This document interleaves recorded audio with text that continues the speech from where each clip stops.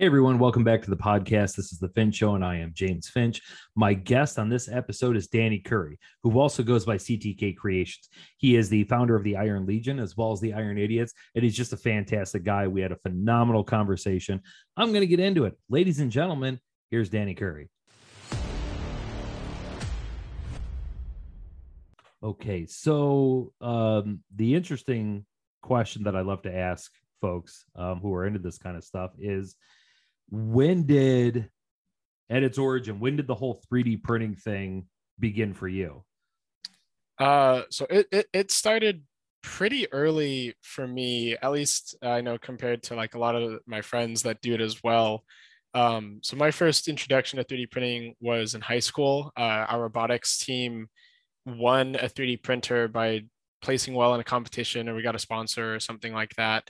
Um, and so it was really it was really funny because it was like we had this printer, but we basically didn't touch it for like a full year because no one knew anything about the technology. This was like 2016, I think. So 3D printing was still like it wasn't quite the big boom it was in like 2012, 2013 when MakerBot first showed up and everything, but it was still this like mystical technology. Everyone's like, "Oh, it's a 3D printer. How does that work? It's so complicated."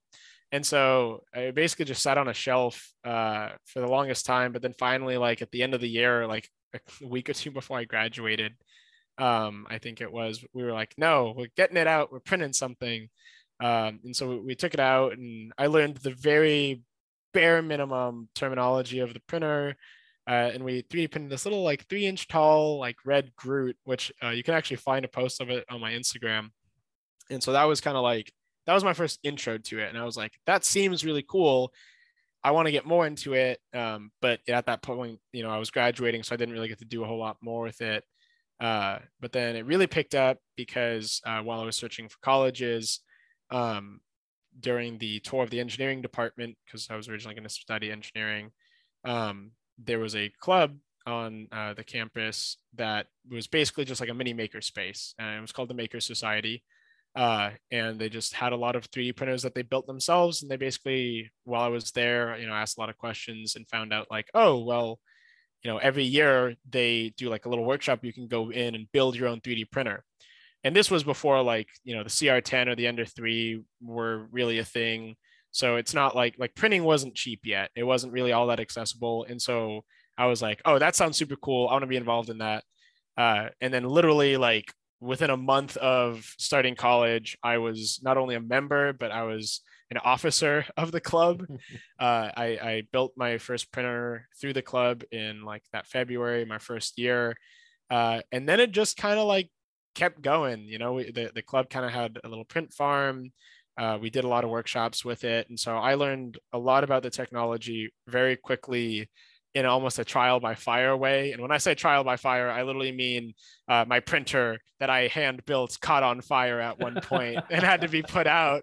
Um, and so, yeah, and it was really cool because I kind of got in just before I think the newest wave of 3D printing kind of started happening, which was like maybe 2018-ish when Creality kind of changed the landscape with all of these like really cheap, like more I'll say user friendly, but I guess I should say like tinkerer friendly printers, where it's like the cheapest option you had before that was a Prusa, which was, still running close to $1,000 after shipping. And then the Prusa kits are really intensive to put together and everything. And so, yeah, I figured out the fun way, how complicated the technology was, just to then see it get easier for everyone around me, and kind of see how a lot of that changed. But anyway, yeah, that was the very long-winded answer of it started introduced senior year of high school and then totally changed my life freshman year of college. So It's a podcast. We love long-winded answers here. So that's great. So what do you say like built your printer? Was there just like components around and you sort of figured it out that way, or how was that working? so the club had started, I think it was in 2015, 2014, and I started college in 2017. And so basically the workshop, which was called Build Series 3D, basically followed the open source designs that Prusa put out. So originally they were like the Prusa Mandel printers. They're really janky looking things. But by the time I got there, the designs that we were using were based on the open source publication from, I think, the beginning of 2016, which was essentially the Prusa i3 Mark II. But because it's not like we ordered a kit, like we were just using the open source designs, it's literally like on the printers we had in the shop, we printed the components. We worked with a local CNC and laser cutting place to laser cut all of the frames out of like MDF board. And, we outsourced all of the heated beds. Any piece of wiring was like, we just ordered the wire, and then it was up to me to like measure, cut, crimp, solder, like the whole thing. Like it took over a month to put this printer together, because it wasn't a kit. Like, the boards we bought, I had to load the code on, flash the firmware, do all this stuff. Like, it was to date the most intensive like printer build I've ever done. But I'm grateful because it's like it was the first one. So after that, it just kind of got easier.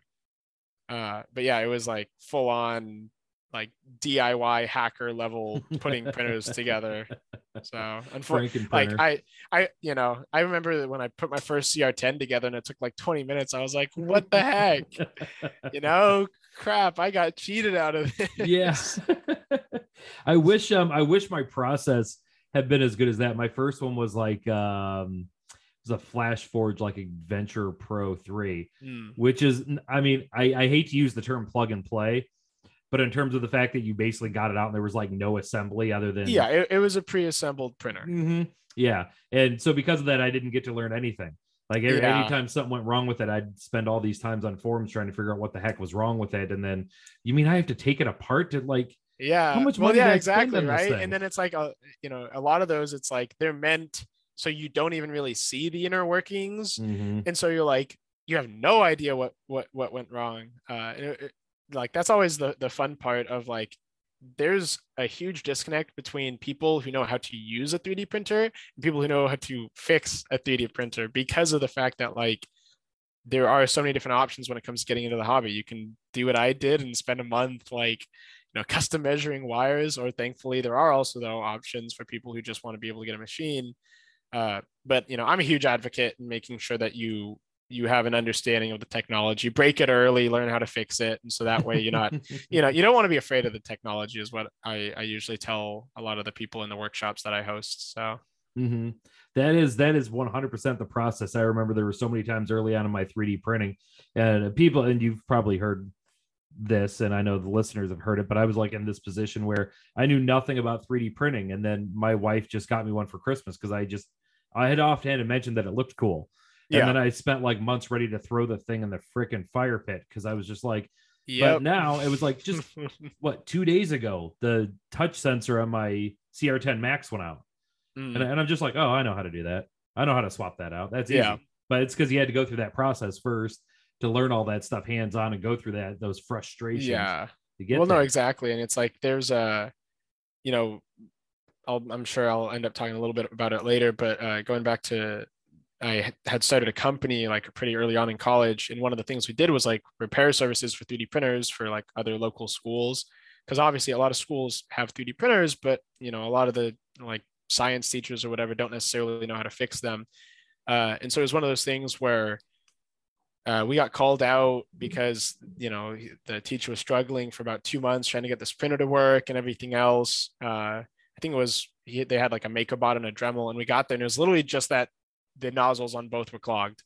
And like, that was it. And, it was like, I got there and within less than 10 minutes, both of them were running perfectly fine. And it's always one of those awkward things where it's like, oh, well, it was only a 10-minute fix. Like, and it's like, well, it was a 10-minute fix because I had to suffer for like dozens of hours on other machines before this to be able to be like, oh, that's this issue. I know how to fix that, Yep.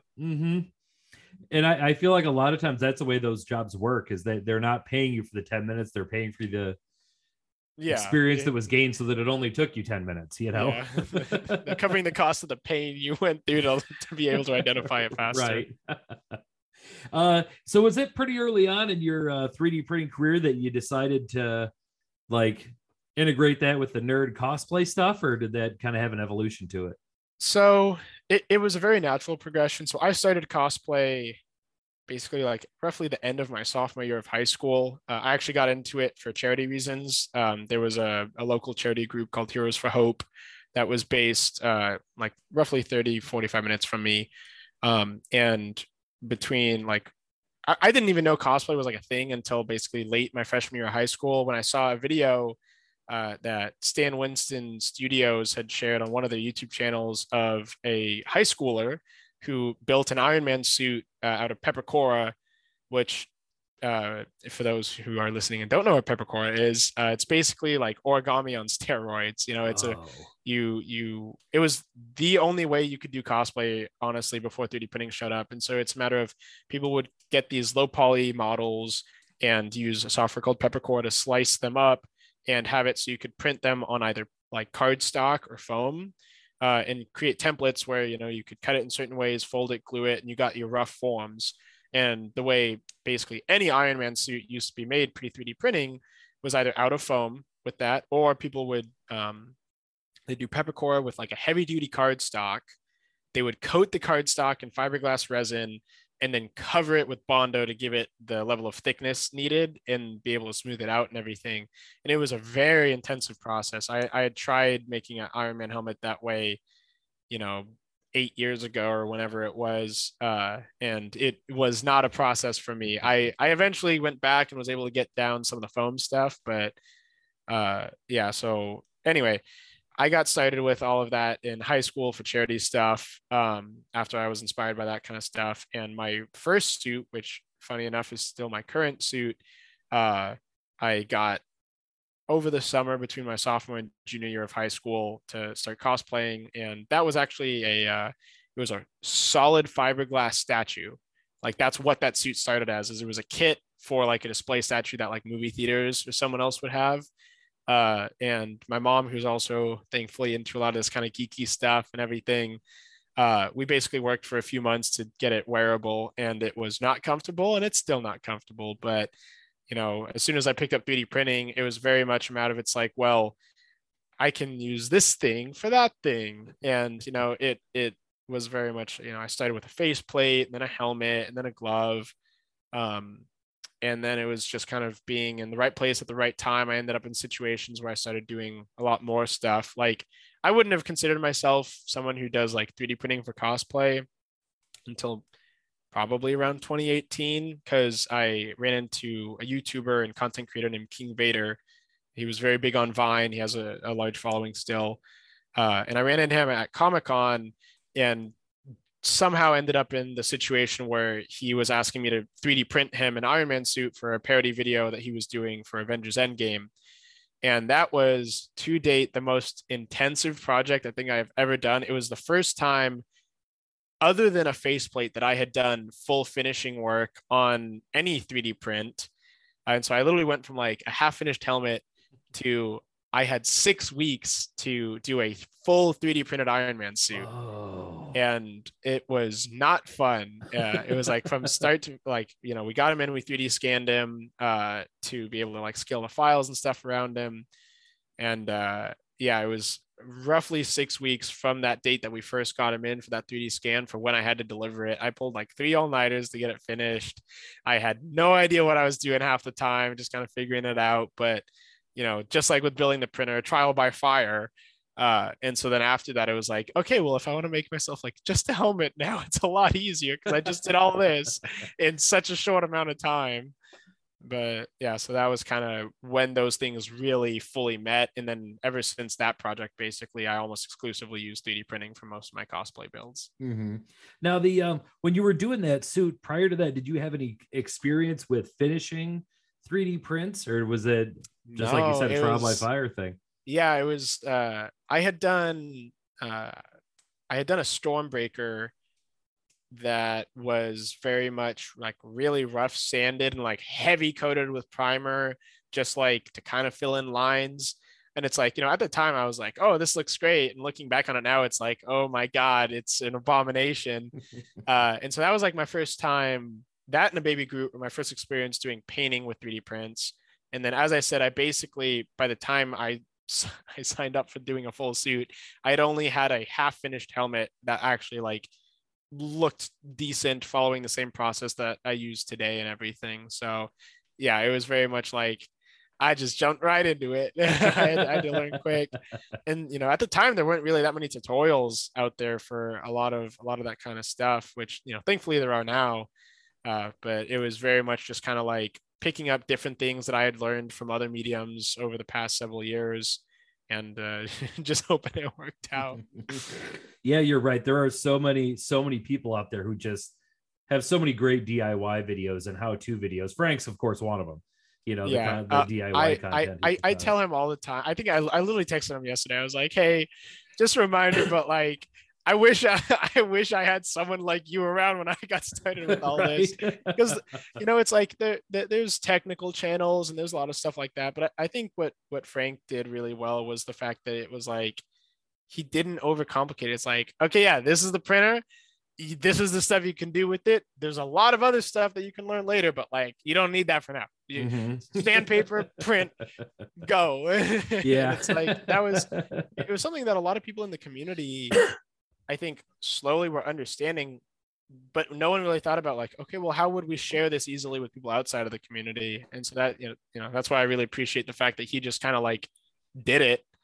And I remember there was a lot of stuff that, because of the way Frank did stuff, a lot of stuff in the community changed. Like I remember, because when I first got started with 3D printing, PLA was a very different material than it is now.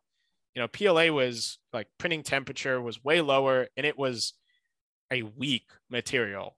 You could not sand that thing with an electric sander, or it got totally warped. It would melt. I literally had prints that I actually melted by trying to use an electric sander early on.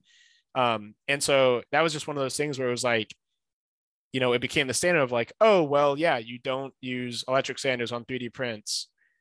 But then no one really ever thought about, oh, well, I mean, a lot of the materials are different now, at least for PLA. It's like PLA is not the same that it used to be. So why not try it? Everyone always shot the idea down. And then I just remember watching one of Frank's videos of just like watching him take a palm sander to a faceplate. And I was like, I tried that and it didn't work. What the heck? What the heck? And then I tried it again later. I was like, what? This works now. Right. Okay. All right, then. Yeah, we were, last weekend, Brittany and I did a live stream, Captain Britt, and we got talking about Frank because he's riding that, like, I don't know what the technical name for that thing with just one wheel on it. Do you ever notice that like thing? Like a unicycle? Yeah, it's a motorized though, where it's just like, have you seen this thing? The one wheel. Yeah, the one wheel. And I just, Brittany and I were talking this, like, we almost need to get together as a community and take like an insurance policy out on this guy. Because if he jacks himself up on that thing, but on the flip side, if he's going to, it's like some of my favorite conversations with Frank is just like, oh, how'd you get that scar? Oh, I dropped a soldering iron and then I caught it because my reflexes are that good. And it's like, oh, okay, yeah, good job. Well, on the flip side, if he does crack his skull open, he'll just 3D print himself a new one and finish it, and it'll look better than his real head. So it's okay. So I had heard, going back to your suit, someone told me that thing's like 70 pounds. Is that true? So when I first got it, yeah, I don't actually know its exact weight now. It's probably closer to 60 because I've switched stuff out. Like the helmet is no longer like solid fiberglass and Bondo. As of now, I usually use the Marvel Legends helmet because it's just really easy. And even though that helmet is like huge, so is my suit. So like proportions wise, it's good. But yeah, the suit is probably around 60 pounds now. So it is the beefiest out of all of our suits, to say the least. Wearing that thing around a con all day long. Oh my God. Yeah, it's in that suit, I'm basically like, I'm close to 6'6" because the boots add, so the helmet adds about 1.5 inches, and then if the faceplate's on top of the helmet, it's a little bit taller. And then my boots add basically another 3 to 3.5 inches. And so it's like, yeah, when I'm wearing that thing, I'm getting close to 6.5 feet tall and like, 4 feet wide basically. And so it's like, I make myself known. It's hard to miss me in a crowd. So speaking of crowd, we have to talk about the genesis of the Iron Idiots and the Iron Legion. Yeah, it was literally we like to joke that all of that kind of started just because I got lonely. So yeah, fun fact for any listeners who don't know this about my username, but CTK actually stands for Curry the Kid, because when I started cosplaying, or at least when I started building for cosplay, there was like a 15-year gap minimum between me and anyone else I knew that did actual building. Like I knew people that were interested in the hobby, but it'd be like, oh, they ordered a costume from Party City or an anime thing on Amazon or something, but no one really built stuff. And so I kind of was like, oh, I'm Curry the Kid. I'm the only kid that's doing this. And so yeah, I kind of got tired of not really having anyone else my age that did stuff similar. And I was talking with a good friend of mine, Copeland, whose handle is Melbourne Iron Man. He was kind of the first one I connected with out of everyone in the group. And we were both kind of talking about that. Like, yeah, it sucks. There's like not that many people that do this. It would be cool if we had a group chat. And there are Facebook groups and there's other stuff, but those have a very specific dynamic that is not like a small chat with some friends or something, and we kind of wanted something that was a little more personal, not like, oh, I'm going to just post this random question and hope people comment and answer, but more like wanting to get to know people. So we spent like a week basically just tracking down different accounts. And I had actually known or heard of everyone except for Frank and Kiera when we first made that chat, because Emily had reached out to me when she was working on, I think it was her first printed suit. It might have been her second. I don't remember which suit she was working on. Basically, just to ask for some advice because she saw King Vader's suit. Our buddy Nick, Walsh 3D. I had seen a lot of the cool models and stuff he was working on. We have Conrad Dehota Craft, who to date is like one of the most perfectionist builders I think I've ever met. Like he's super talented at 3D modeling as well as finishing work. We got our friend Malik Thaxton, who I met via Facebook because I was selling some extra prints I had. And so it was just kind of like, just by coincidence, within the last 6 months or a year, I had like been introduced to, but didn't really know any of these people. And none of us had known who Frank was at the time, because this was a little bit before Frank kind of became present. But yeah, so it was just, I reached out to all of them. I was like, hey, I don't know about you guys. I'm the only person I know that makes Iron Man suits and does 3D printing or anything like that. Would you guys be open to like being part of a small group chat? And thankfully everyone said they were down. And like basically a few weeks before the world shut down in 2020, I put this little group chat together, the 7 of us, and yeah, then just kind of on its own over the next couple months, each of us kind of found Frank just organically, and all were talking to him, and so yeah, he's now definitely part of the group. And there it is. That was how the Iron Legion started. We made a Discord server and everything else, and just kind of like as time's gone on, obviously not everyone builds for the same reasons. Some people post their stuff just because they like building. Other people are a fan of the stuff that comes with content creation, regardless of, if they're going for a following or not. And so the Iron Idiots itself kind of came out more from the group of the 4 of us were all trying to meet up for a convention, I think was how it started, which was Silicon. And so we kind of had a group chat with the 4 of us for planning that kind of stuff. And it was just a matter of the 4 of us, I guess, were trying to do a little more content creation stuff. And after WonderCon and everything else, we were just kind of like, yeah, it's the Iron Idiots, so, it's a little subgroup, I guess, of the Iron Legion, but that wouldn't be around if it wasn't for the main group. And we don't see any difference between like, the Iron Idiots versus everyone else in Legion. Like we're all thankfully like really good friends, and we were all really good friends before like anyone really saw any success on social media, which I really like, because it was literally like we made the group chat, and then it was basically like a month after that, Kiera blew up on Reddit, and then like a month or 2 after that, like Frank blew up on his stuff, and then Emily, and then it was just like it was really cool getting to have this chat when we were all tiny, and then just like be lucky enough to see each other all start having a lot of success and everything. So right. Well, then the friendship's genuine. well, yeah, it's like, and especially because as soon as people started blowing up, it's like, yeah, you know, Emily has a huge following now compared to, she was the smallest account when we started.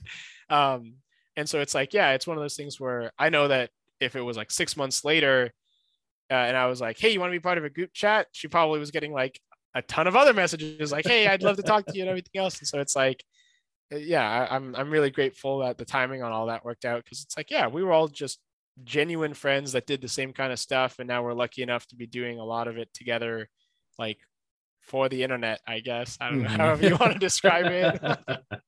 For the rest of our enjoyment, that's for sure. Yeah. Yeah. What's it like going to a con, like in that whole get up and everything? I know you said you're like an NBA player in the thing, but So wearing an Iron Man suit to a convention is very different than wearing anything else to a convention.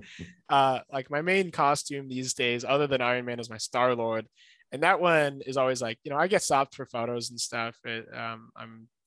But it's not an Iron Man suit. When you go in an Iron Man suit, you have to have an understanding that you are a set piece once you get there. It's like, you know, I imagine, at least I know everyone in our group understands that if you're wearing an Iron Man suit to convention, you're going so that way people can take photos of you. Like, you aren't there for you, you're there for them now, you know? And so I first wore a suit to a con, I think it was back in like 2017-ish. And I was my first job ever was actually because I wore an Iron Man suit to Comic-Con, because I met my boss, or my then future boss, who also had an Iron Man suit. And so we kind of related of like, oh, wow, we both have Iron Man suits. Then I found out later he has a party company. And so I got hired for his party company. But yeah, and so it's like wearing one Iron Man suit like causes a scene. Having two Iron Man causes a bigger scene. And then you get all the way to like, you know, these past few cons, we've had 5 or 6 together. And it's like, you're basically like a celebrity at that point, in the sense of like, yeah, you got like a line of people that want photos from you. And it's like, we all joke, you got like the Iron Man shovel. It's like, okay, real quick, here's a photo. Okay, shimmy, shimmy. Okay, here's a photo. And you move at 10 feet an hour. And so it's hard to get anywhere. But, you know, it's at the end of the day, it's like, that's half the fun, you know, is getting to see how excited everyone else gets to see the suit and stuff. It's like, they don't know you're crying and sweating inside this thing, you know, like you're suffering. It's like, oh, that thing pinches right now. It's like, oh, but the little kid wants a selfie. Yeah, woohoo. Right. I imagine it's got to get really hot, especially in the California sun. Yeah, well, okay, and for WonderCon we got really lucky, because normally that convention's like 90 plus degrees outside, but I think it was like high 60s or something with just pure overcast when everyone came out here. And so it was perfect. Like, we all were able to hang out outside. We got a nice breeze and it was super comfortable. And that was definitely, all of us set records for how long we had been in suits ever at that convention. I think Frank and I were both suited up for about 6.5 hours straight.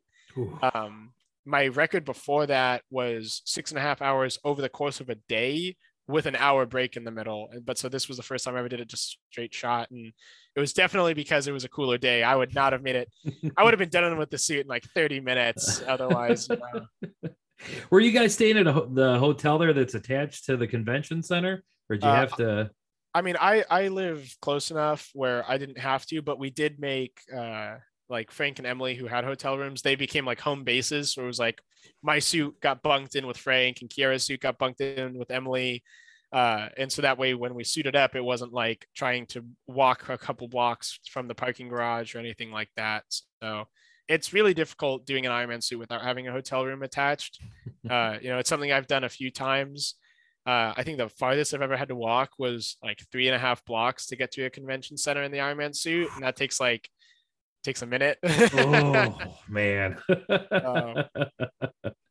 Yeah, you ought to come to a con out here in Illinois. I don't live too terribly far from Kiera, where it's like we'll get cons in like March and April and stuff like that. And it's like still in the 40s or 50s. And you know, yeah, well, you know, California conventions keep changing when they are. We used to have like spaced out conventions. It was like, you know, there would be a convention in like June, July, August, and then you would have like October and December. And so you kind of had it a little spaced out. It's like, yeah, you had like obviously summer is going to when you know that's where the most conventions are going to be regardless. But it was like there was still at least like 3 major conventions outside of summer, but now they're all condensed. There's nothing. I think beginning of October is when LA Comic Con is now, and that's like the only one that's not during summer. Every other convention is summer now, and so it's just like, it's toasty. That's not a bad deal. They tend to do that out here, of course, with it being Midwest weather. They have to pack everything in pretty much, because yeah, if you were to do a podcast if you're going to do a con in like Chicago in like January where it's like 5 degrees and a -20 wind chill, like half your cosplayers are going to die before they even get into the hall. Like that's not fun for anybody.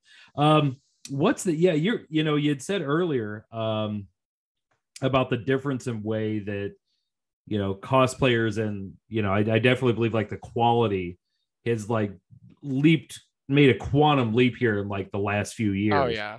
Because I think I went to my first con in like 2005, and yeah, there was like a lot of it was like if you got lucky and you knew either you knew how to sew or you knew somebody who knew how to sew, or yeah, you'd see a lot of the cardboard stuff where people would attempt to, and some of them got pretty good at it, but it probably took like 10 times longer than it would and wouldn't near have the service. But now it's like you go to cons a day and you're just like, oh my God.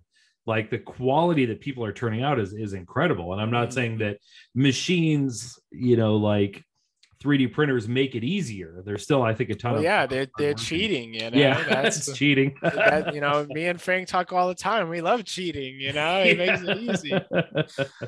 It does. That's true. It's true. But I think anybody who has gotten into this at all learns really quickly just how much like elbow grease and even skill that has to be attained to put into post-production of these pieces. Because, I think the very first time I produced something, I was so proud of it. And I threw some primer on it real quick and then painted it. And I'm like, hey, it's done. And then as the months go by, the more you look at it, you're just like, that thing is trash. That thing is absolute trash. I think it's 3D printing within cosplay. And I think just the support that the whole like cosplay industry has had over the last 10 years, because that's a huge part of it too. It's like cosplay is, and especially now with TikTok too, it's like cosplay is, I would hesitate to say mainstream, but it is not the thing it was when I got involved, 8 years ago, and definitely not the thing that it was 20 years ago or 30 years ago or anything else. But I think where 3D printing has done a great job is makes it easy to have something.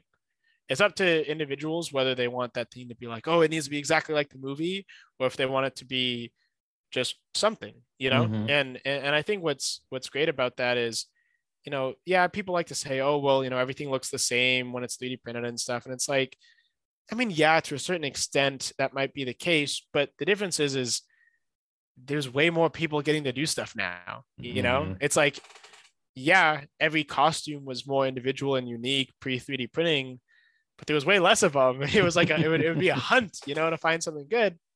And a lot of people were too discouraged to really get into making stuff because of how much more complicated it was. And so it's like, there's no shame in getting a 3D printer. And, I've seen tons of teenagers and kids and everything that are trying to get into cosplay. And it's like, I think Mando suits are a great example of, it's like, there's silver colored filament. It's a great costume. It's like, just print it in silver, get something and you can make a costume, there's always going to be people where it's like, oh, well, it has the layer lines. And it's like, no one cares. It's like I think that's something that a lot of us builders worry about sometimes when it comes to our own work, when we might say like, oh, this thing we did in the past, like, looks bad, because it's a matter of, it's like, it's to an individual standard of what we want to do. And there's always that delicate balance of, it's like, someone can send me something where it's like, it's spray paint on a raw 3D print. I'm not going to be like, oh, well, you're really going to need to work on this if you want something to come out nice. It's like, no, everyone starts somewhere. And if that's all you want to do with it, that's great. It's like the fact that people can just do that is so cool now. Right. Yeah. I think you're absolutely right. And I think that was going to lead me to the next thing I was going to ask you about was just about like for you the experience within the community and sort of the environment that it is. But I strongly feel that we need to, as like all of us, and to some degree or another, are a steward of this greater community that we're dealing with. And I think it's really important to keep the negativity to an absolute minimum because at the end of the day, everybody who's here, whether they're a super professional maker or there's somebody who just did their first print, like we're all just doing it because we're passionate about the same thing. And Yeah. we're all just so excited to show off, what it is that we did. And I think your level of experience or expertise in that shouldn't really matter. Like that shouldn't be, the thing that you're You judged should on. be here to have fun. Mm-hmm. And if you individually want to push for, I'll say a higher level of quality, once again, that's all relative, obviously, for what it is you want to do. But yeah, if you want to be more accurate, I'm incredibly grateful for the fact that there's a prominent enough community now that shares information where that can happen. I remember, when I first got started with all this, it was like everything was like this weird trade secret of how to do a certain thing and everything else. Because of the fact that it's like, as I was saying before, it's like only the best of the best knew how to make a specific type of costume. There was no standardized technology that made it a lot easier for anyone or anything like that. And so it's just, yeah, the door has been opened for so many more people to get involved in it now. And it's like, it's great. I've gotten to see that transition of like the entire cosplay community saw 3D printing as either one, if it was used in only a specific way, like this really cool technology, and it's great to be used in high quality builds. But then as soon as it was like, oh, well, those 5 people all printed the exact same Iron Man helmet. So that's cheating. It takes no skill to make an Iron Man helmet now. I had to sculpt mine out of clay. And it's like, every generation has a new tool that standardizes stuff. Mm-hmm. It's really obvious. You can look online as it is. It's like there's a huge variety of models now, which there wasn't when it got started. So this idea of everything looking the same doesn't really make much sense anymore. But then also it's like how people choose to finish those makes a huge difference. You can do your own custom paint. You can go for accuracy. There's a million different ways to do everything after it's off the printer still. Mm-hmm. Some of these guys, there's a complete side note here, but I feel like these modelers are like the unsung hero in this whole thing. Oh, we have had a modeler revolution, in my opinion, over the last year or so. In a very similar way that we saw a lot of the 3D printing cosplay community kind of start going through some major shifts in like 2019 to 2020.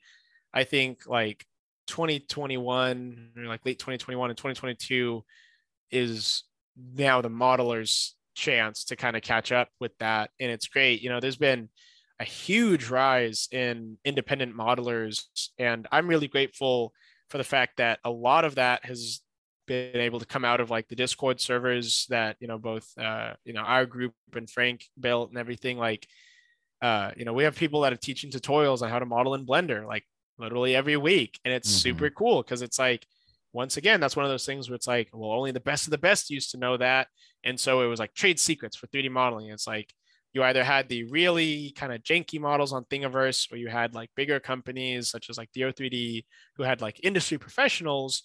But then it's like, okay, you got that one company that's charging a lot for their stuff, or you can go for the janky but like cheap or free alternative. But now you've seen this like huge boom in like, I never thought I would see the day that a individual who just does 3D models would be able to pass like 10,000 followers on anything, just because modelers unfortunately got neglected a lot. People didn't care about what the digital thing looked like. They wanted to see the physical thing. Right. And I am so happy to have been proven wrong by that. Like so many amazingly talented people like, Kevin, Vec 3D and, our good friend Walsh 3D. Man. Like they are killing it right now and how well that they're doing on social media. And I love that because of the fact that it's like, they're also not just like, oh, here's my model and then growing, but it's like they're helping the community. Like I know of at least 10 different people that are making and selling models now because they were taught by either Kevin Walsh just as part of like everyone hanging out in discords and being part of a community, you know? Mm-hmm.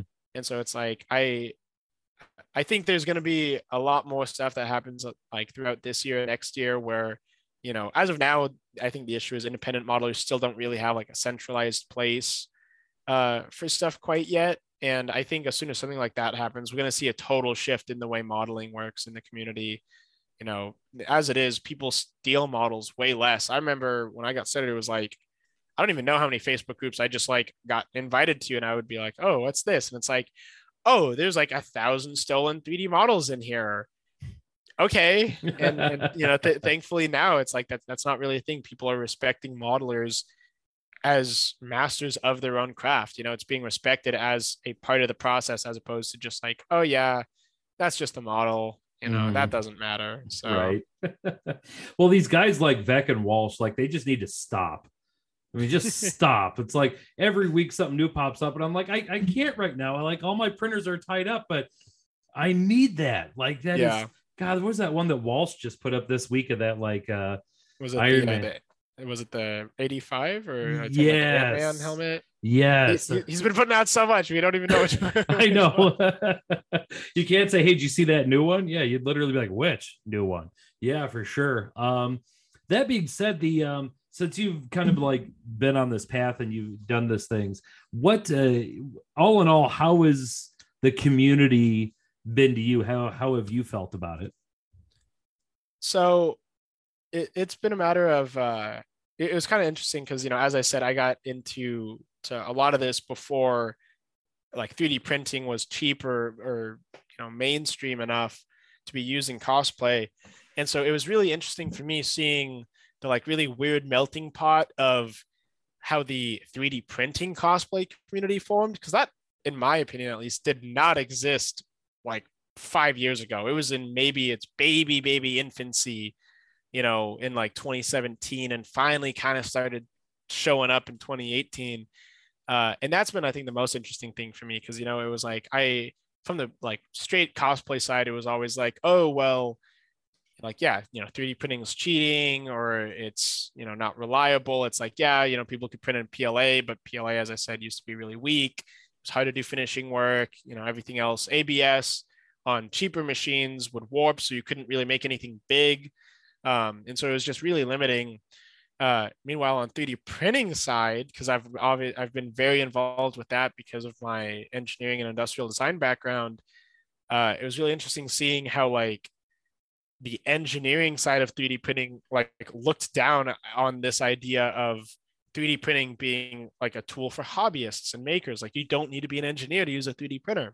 And so it was really interesting kind of seeing like almost like the idea of 3D printing cosplay get bullied from like both sides, to be honest, and seeing it just kind of like, yeah, slowly people started figuring out, slowly people started making their own little groups like I did. And like, eventually just seeing it kind of explode in, you know, the last 2 years, especially, where it's like 3D printing and cosplay could not be separated at this point, you know. And it's really cool to see how quickly the stigmas and stuff against 3D printing have changed in both the cosplay community and the 3D printing community itself. You know, it's like this idea of like cosplay being the reason people buy 3D printers is like a huge selling point now for a lot of these manufacturing companies, which is absolutely wild to me. You know, it's like, you know, when I got started, it was like, you're using that fancy piece of engineering equipment to make masks? Like, what's wrong with you? And now it's like, literally, you know, people will,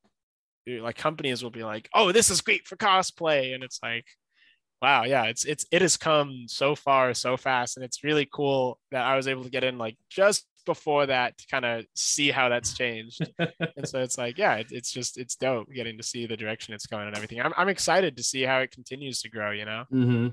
Yeah, that's one of the things that I've been thinking about, because it you know, and I had this thing where I feel like everything that you're talking about I was like 100% oblivious to. And I just like walked into it like, oh, 3D printer. Oh, hey, look at the cool stuff I can make. And I just started making stuff. And it's like later you find out that there was like stories and evolutions for different wars, communities. the battles. Like even Kiera told me that like she was like later getting into 3D printing because she was a phone builder and thought 3D printers were cheaters, and then Yeah. eventually decided to give it a go. And, now here we are. Yeah, that was the big thing for me. Cause like my first printer was just a little flash forge, and it was great for me at the time because I was mainly making minis for Dungeons and Dragons. That was perfect for that. It was the first time I was like watching Mandalorian, and I'm like, dude, you're like, oh, I want that. I wonder if I could do that. And that's literally how this all started for me. Is I went into YouTube and typed in 3D print Mandalorian helmet, and Frank's video came up, and that was like the nexus that was point. that was how I found Frank. Yeah. I just, because it was one of those things where it's like I was waiting to start seeing other people doing it, and as a early college student, like I wasn't really in the place to like be making tutorials myself as I was still figuring stuff out. But I was like, I was waiting. Like every few months, I would search like 3D printed Iron Man to see what popped up, find some new builders and everything. And then finally, I did it one time, and I see this Mark 85 update 9. I'm like, what is this? And I clicked on it. I'm like, oh, this guy seems pretty cool. I like that. And yeah. And the rest is history. Now here we are both sitting here doing, talking about this. So precisely, yeah. What so the question that I have, because I think this is important, because one of the things that I found when it comes to listeners to this podcast is you run into people who are either like deep in the community, like they can't get enough of this stuff, so they're just like soaking up every ounce of it they can, or people who are, which I think you see a lot of, and I'm not disparaging it, but a lot of noobs. And the reason why is I think within like the last couple of years, there's just been like a supernova of 3D printers, which is great. I'm not disparaging that because I was one of them. You know what I mean? So you get a lot of people who are new, are maybe to some extent insecure, are trying to figure out where they're going with all this. So after I unload all that, my question is that what kind of motivation or advice do you have for people who are new to this thing? See, that's always the fun magic question. It's like, well, what is the magic piece of advice? And right, it's a matter of like, if it's something you want to do, just get started. There's literally never been a better time to try and get involved with a lot of this stuff, with how fast the community is growing and everything else. And ask questions, but also make sure to use Google, because there is always that little bit of disconnect where it's like people are afraid to ask questions, and then there's people that ask questions that don't need to be asked. Like the amount of information that is out there, you want to make sure, regardless of, before you do anything, educate yourself on what you're getting into. I think that is the big thing a lot of people who want to get into 3D printing don't do. They're like, oh, I can get a 3D printer for this, and they'll buy a machine, not really know too much about it, or something along those lines. Get it, be afraid of the machine itself, and then as soon as something doesn't work, it's like, it's either, oh, it's broken, or, oh, I don't know how to use this, I'm too whatever for it. And so it's very difficult for people who, I think, don't have someone else that can help guide them with that. And I think when it comes to those people, there's a huge community now that you can come ask that, between like Frank's server, the Iron Legion server that we have. Like, stupid questions are not stupid. As long as people are actually making an effort, there is a ton of people now that are willing to help people get started with it, which is great. I'm really happy to know the fact that, like, I know, like, me and Frank at least talk all the time about, we try to get back to every message that people have when they ask us about printers, whether it's troubleshooting or advice or anything else. So to kind of wrap that up into a nice little piece of advice, make sure you know what you're getting yourself into, because being educated and knowledgeable is the most valuable thing that you can do before getting into any of this. And then the only reason that you shouldn't get into something like this is because you don't want to do it. If it's something you want to do, there should be no other reason to hold you back from it, Yeah, especially now because printers are so much more affordable than they used to be. Yeah. Well, it's funny. My a lot of the professors in my industrial design department, because they have been in the industry so long and aren't necessarily following the explosive growth 3D printing has had over the last several years. I remember having to explain to a whole class that a $250 printer is not a janky piece of fire starting trash that my professor tried to make it sound like it was, because of the fact that, 6 years ago, that was the case. You can get amazingly good printers these days for $200, which obviously, everything's relative. $200 is not pocket change, but for what it used to be is incredibly cheap. And then I think the best part too is it's like cheap printers don't mean poor quality printers. Usually, if anything, it just means a little smaller. Mm-hmm. A CR10 works the exact same way an Ender 3 does. Like literally the main boards, I don't know about now, but the main boards literally used to be the exact same boards. So it's like they all work the same way. You can get in cheap, if you understand how to take apart an Ender 3 and put it back together. You'll know how to do it for a CR10. You'll know how to do it for an Ender 5. And so it's just a matter of, it's like, yeah, start cheap, make mistakes, learn quickly, and then go have fun, Right.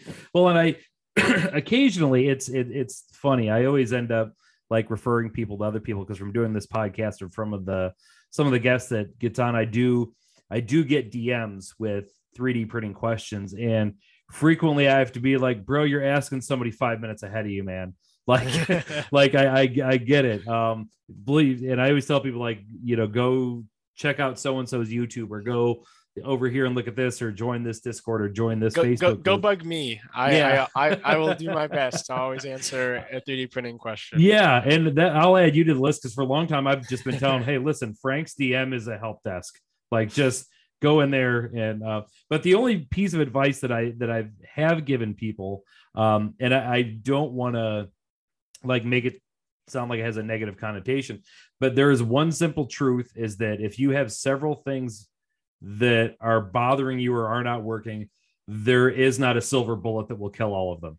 And that's, it's the way the human brain works. We want to find that magic pill that just 180s everything, and everything. There's now no easy answer to stuff. No. It's that, I mean, and actually that is a great point. I'm glad that you kind of brought that up, because that is the one thing where it's like, one of the most common things I'll get is like, oh, my print looks bad. Why is that? And it's like, okay, there's one of 6,000 reasons. So I need a little more than this. And so it's a matter of, it's like, it takes a little while to be able to pick up on why things might not work and everything else. And I think it's a delicate balance between, people don't want to be afraid of this technology when they're getting into it. They want to be able to have confidence enough to make mistakes and fix things, but they also don't want to just like go in and be like, oh, well, I don't need to worry about anything. It's all going to work fine. I can do whatever, because at the end of the day, it's like, it is a tool.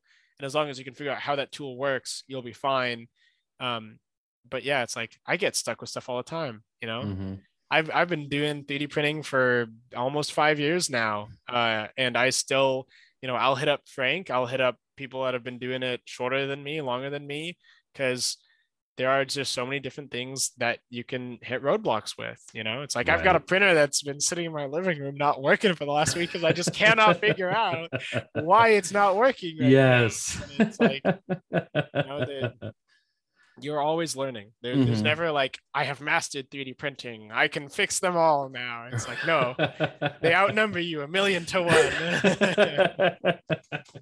Yeah, and that's and I think the syndrome that unfortunately not a lot of people have, which is what I did, which is just this belief that when you buy a 3D printer that it's just a plug and play, that it's a microwave. That plagued me for the first like 3 months, and people have heard me tell this story, but yeah, the first like 3 months I thought there was something wrong with the printer. Like they sent me a lemon. Like there's no way that something that this much money got spent on is going to have this many problems with it. Eventually you learn like, yeah, it might have been slightly more than ordinary, but at the end of the day, what I didn't realize is that I was getting a printer, and in the same box came one massive learning experience.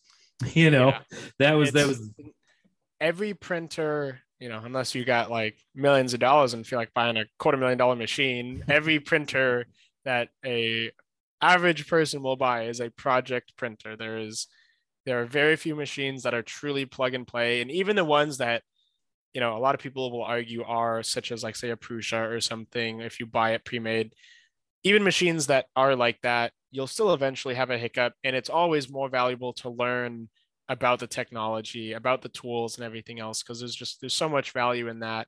And that's the only way you can really get the most out of a lot of the machines. You know, it's like you can experiment, try new stuff, because you're not worried about like, oh, well, that didn't work, it's broken now. It's like, oh, okay, I'll tighten that bolt or, you know, whatever. Mhm. So Yeah, I'm it, you know, and there's an interesting sort of like marriage there in that, for example, I've got a close friend of mine who just on stuff that I've been doing, he's decided that he wants to get into 3D printing. And so he just ordered his got another one. yeah, I got another one. So he ordered his first 3D printer, and he's already asking me like, "Hey, when it comes, can you come over and help me set it up and everything?" And I'm caught like in between the two things where I want him to get into it because I know like once he gets over that like hump, he's gonna really enjoy it. But I don't want to turn him off ahead of time by saying now, hey, you could have a problem with your extruder. It could be the kind of filament you're using, could be your slicer settings, it could be, you know, you didn't clean your bed, it could be any one of a million things. So I'm already just preparing to have like my phone on me 24/7 for like the first 6 months. And chances are half the time I'll be like, I don't know, man, you got to go hit up CTK, man. Like go ask him. I think the pain in the butt thing too is it's like when you get started, it's like you don't even understand how to troubleshoot. Mhm. So then like unless you can have like an actual friend in the room with you, a lot of the time it can be difficult to be like, oh, well, I know that this is specifically the issue. It's like a lot of the time when you're first getting started, it's like you don't know what the issue is. You just know something ain't working. Right. Oh, it's making a scary noise. Or Yeah. like, oh, well, nothing's coming out. And you're like, yeah. turn the nozzle on, and it's like, you have to do that. Mhm. And so I had that the second print I ever did. I came back 6 hours later to a pile of spaghetti on the build plate. And when you're new, you're like, I remember just staring at it like an Ewok looking at a phaser, like the hell? Like, you don't even know where to begin. And I think that's where the quick answer comes in. Like, you just want to be able to, and somebody can just say, oh, go to your printer and hit this button and it'll never happen again. It's a comforting thought to think that something's going to work that easy, but unfortunately it just does not sometimes. Yeah. Well, we're getting up against the clock here, man. Anything you want to say to folks on the way out? I mean, for anyone who wants to get into this, like, please do. Some of my best and long-term friends I am lucky enough to have made through this community. So yeah, talk to other people, find other nerds, make friends, have fun. If your printer is making a scary noise, DM me, you know. Okay, yeah, like I said, we're going to add you to the help desk list. Like, just awesome. Yeah, awesome. It's like, you know, I was referred to you by James. Yeah. Like, okay, here we go. Yeah, you're going to end up blocking me in about 3 weeks, so it'll be all right. So, well, all right, man, Danny. I can't tell you how much I appreciate you taking the time to talk to me. Thanks for inviting me. Yeah, been a great conversation. We got through maybe half the stuff I wanted to bring up, but that's okay. That's how it goes. Right. Well, all right, man, we'll leave you be. And yeah, hopefully we'll get to talk to you again sometime. Awesome. All right. I appreciate it. All right. Thanks, man. All right. All right. So that was the episode with Danny Curry. Hope you enjoyed it. I had a lot of fun making it. I want to thank everybody out there for tuning into the podcast, liking, sharing, subscribing, all that fun stuff. I greatly, greatly appreciate it. I'm going to get out of here. But until next time, I want to say I love all you. Hope you take care of each other, and we'll talk to you next time.